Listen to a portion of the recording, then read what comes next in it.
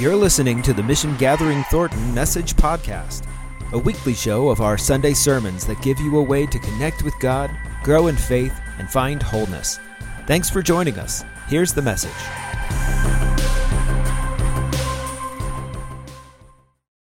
So, if you've known me or have listened to my messages at all, you've probably heard me talk about this, so please forgive me. But for the past 3 years, I've had this back injury, this back problem, and I've tried different things. Like first I went to the sports massagist person, did some physical therapy, and I kept kind of running into the same problem. Like every 3 to 6 months, I'd have this massive flare-up, sort of like a sciatic pain, to the point that at times I could barely walk. Like even crawling across my floor to the bathroom in excruciating pain. Like, it was just terrible. I remember the first time it happened, I was officiating a high school basketball game, and literally just walking from half court to the baseline of the basketball court was just impossible. So after the latest flare-up, this time we were on vacation. My wife and I had went away for Valentine's Day, of course, and I was in so much pain from this flare-up that just walking across the lobby of the hotel was excruciating. And to the point that I got to the hotel room, I crashed down on the bed, and I was like, if we're going to do anything tonight, it's going to have to be in a wheelchair for me. I was in that much pain. It's embarrassing. It's crazy to talk about. So when I got back from that trip, I said, I got to think outside the box here. And I went to a chiropractor. And I remember the first time I went to this chiropractor's office, he had this little sign hanging in his office. And the little sign said, 5 dangerous words. Maybe it will go away. Maybe it will go away. Now, trust me, I tried the maybe it will go away for my own back injury. I did some things here, did some things here, did some things there, but it basically just said, maybe it will go away, and I'll just get back to normal. It'll be fine. The problem, as I experienced it, as so do so many others, is that the issue was structural. It was foundational. It was a problem in my alignment, in my bones. I was out of alignment. And as I've learned, at least, if we ignore this problem, if I ignore this problem, our body will just learn to adapt, to adjust, to live in dysfunctional, unhealthy ways. Now, I want to speak to you this morning. You've probably watched last week, or maybe you've seen our stuff on Facebook and social media, that we're in a sermon series called Stuff We Need to Talk About. And it's stuff that we as white people, I'm speaking to white people this morning, that we need to talk about. And if you're watching this morning as a white person, there's some stuff that we need to talk about, and I want to speak to you myself as a white person. Most, if not all of us, the vast majority of us, I think, have thought this same way about racism in our nation's history and even in our current context.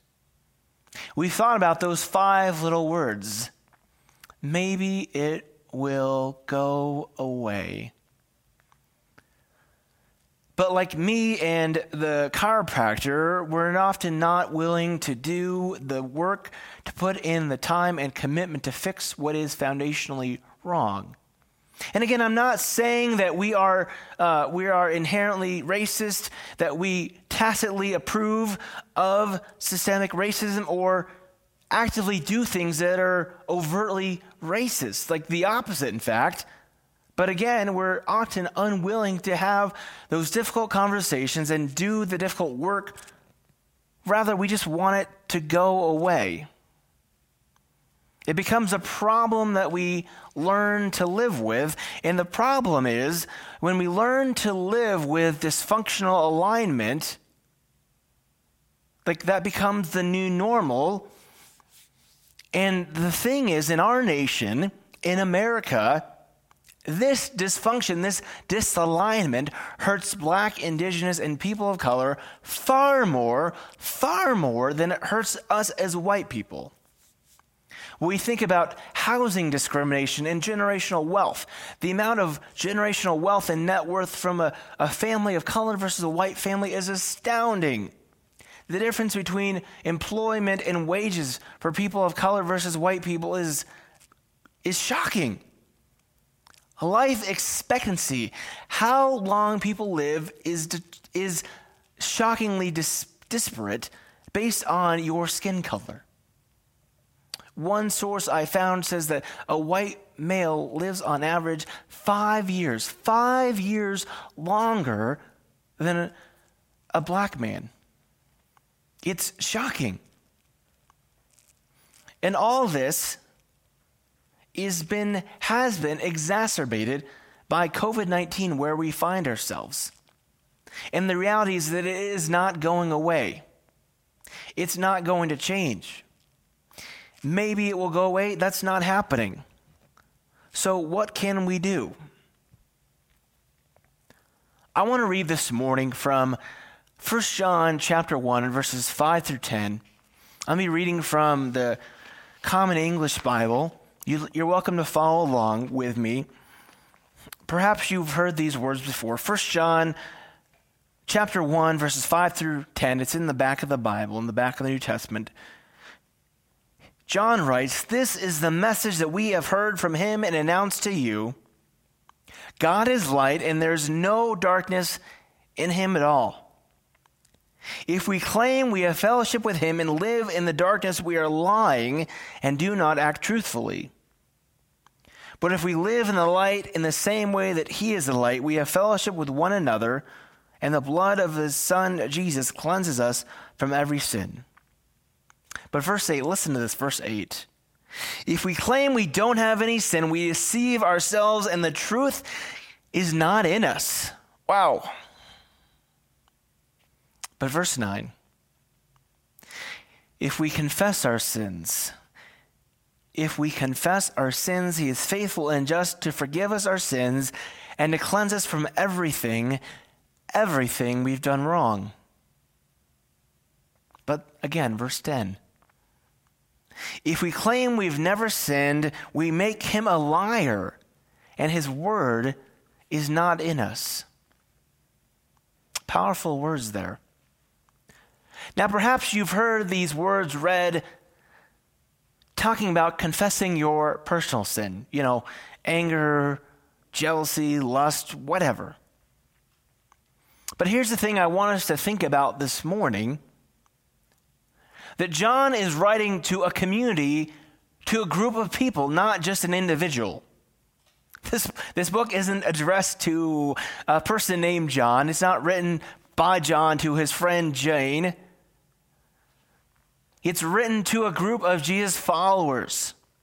And John has a message for this group of people. One is to confess their sins, and the other is to walk in the light as Jesus is the light. I want us to look at that first one, to confess our sins.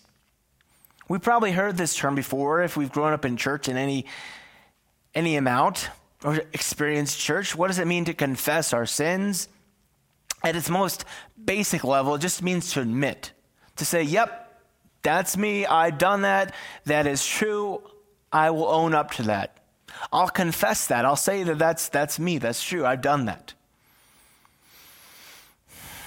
This morning, I need to confess, I need to confess that as a white suburban dad and pastor, I didn't think that Sunday morning messages was the best time to talk about issues of race. I need to confess that. I need to confess that I thought these kind of conversations were best reserved for small groups because I confessed that I was concerned about how messages like these would be received by white people. I was wrong.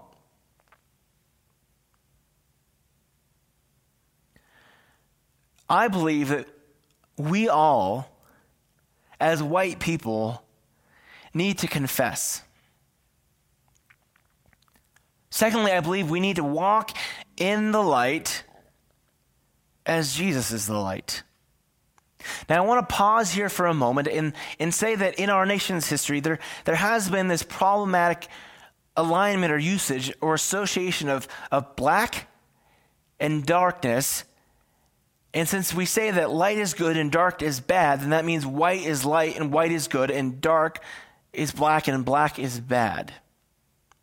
So I want to acknowledge that problematic, wrong association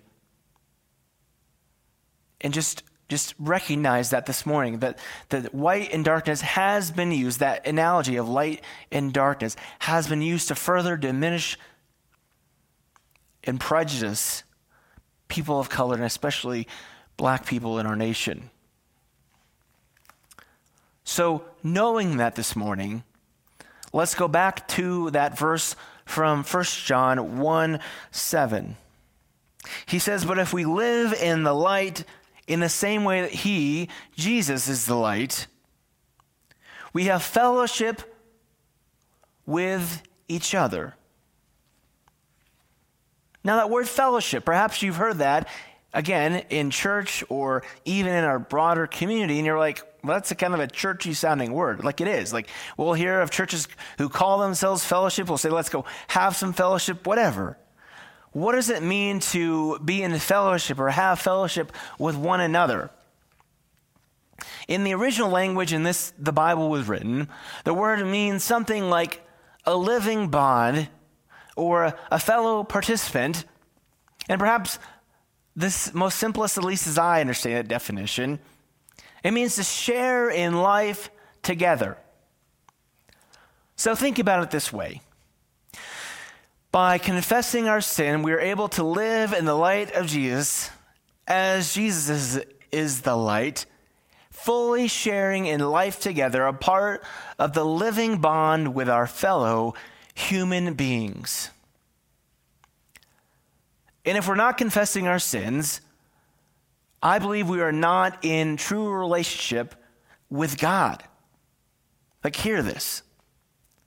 Hear this morning.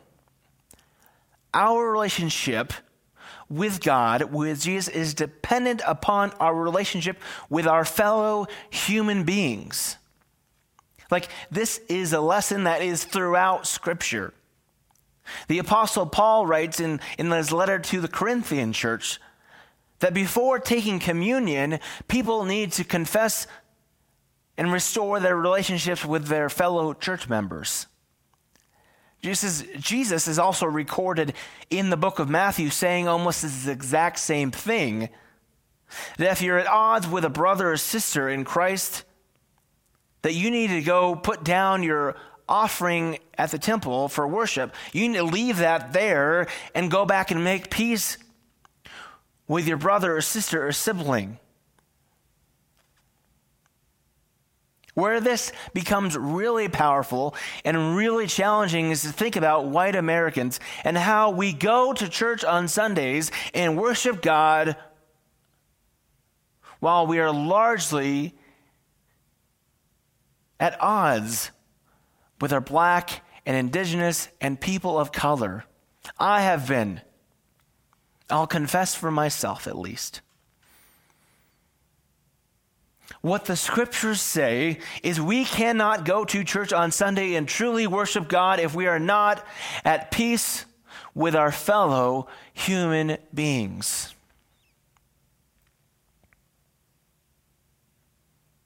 So this morning, I want to invite you to go in for some spiritual chiropractic care. Obviously, that looks like reading some scripture and confessing your sins to God. I also believe it can mean reading some black, indigenous, and people of color, listening to their stories, and how about this? Seeking first to understand, then to be understood. I don't know what it is, but white people, we seem to want it always the other way. Like we want them to understand us before we understand them? Like that's backwards. We need to first seek to understand, then to be understood. And yes, we need to confess our sins. Sins of commission, yes, sins that we have done, but also sins of omission. And omission is things we should have done, but did not do. There are many things in our history as a nation, even now. And yes, I know it is hard as white people to hear about all these sins and mistakes of our forefathers and our foremothers and say, hey, that's not on me. And you're right. If you listened to my message last week, you know, as I said, we're not responsible. We don't bear the shame from the sins of our forefathers and our foremothers. We don't own that shame. But we do bear the guilt if we continue to live and take advantage of those sins and not do anything about it to change those sins. We do own that. So we need to do something about it. And again, I'm not going to say that it's easy. These things are never easy. And going into the chiropractor, it's hard. It's weird. It's uncomfortable. It produces anxiety. I go to the chiropractor like every 2 weeks, and I still get anxious every time I get in there because he's cranking around my neck and a snap here and a snap there, and one mishap and he could kill me, right? And it's not easy. But every time I do it, I come away a better person. I feel better. In the same way, like, we're not going to have one spiritual chiropractic experience and be fixed forever. Like, we're going to keep needing to make repeat visits. A body that has been out of alignment for so long reverts back to disalignment. Trust me, like, this is what my own body does. Like, my hips the doctor will snap them back and then they'll just slowly creak back because my body has been out of alignment for a long time. So really, the choice is ours this morning. We can have these repeated flare-ups, or we can have a little discomfort for better overall health. Now, I do want to acknowledge this morning that this is an analogy. This body analogy is not a perfect analogy, and it breaks down here in that as white people, the United States of America is not our body, and that's part of the problem. For too long in our nation's history, we've understood this body as our body alone. And that's the problem. In reality, it is our collective human body. And in our collective human body, these repeated flare-ups happen because we as white people are unwilling, at least often unwilling, to do the work, do the uncomfortable thing, and go in for some spiritual chiropractic care. And if I can say this morning, I believe that it's white people. We are the source of the unrest in our nation, not people of color. It's because of the dysfunction within our own bodies, within ourselves. As part of this collective body, it's our dysfunction within this collective body that causes the broader unrest. So we have a choice. We can either continue in this discomfort, hoping that maybe it will go away, or we can do something about it. By confessing our sins,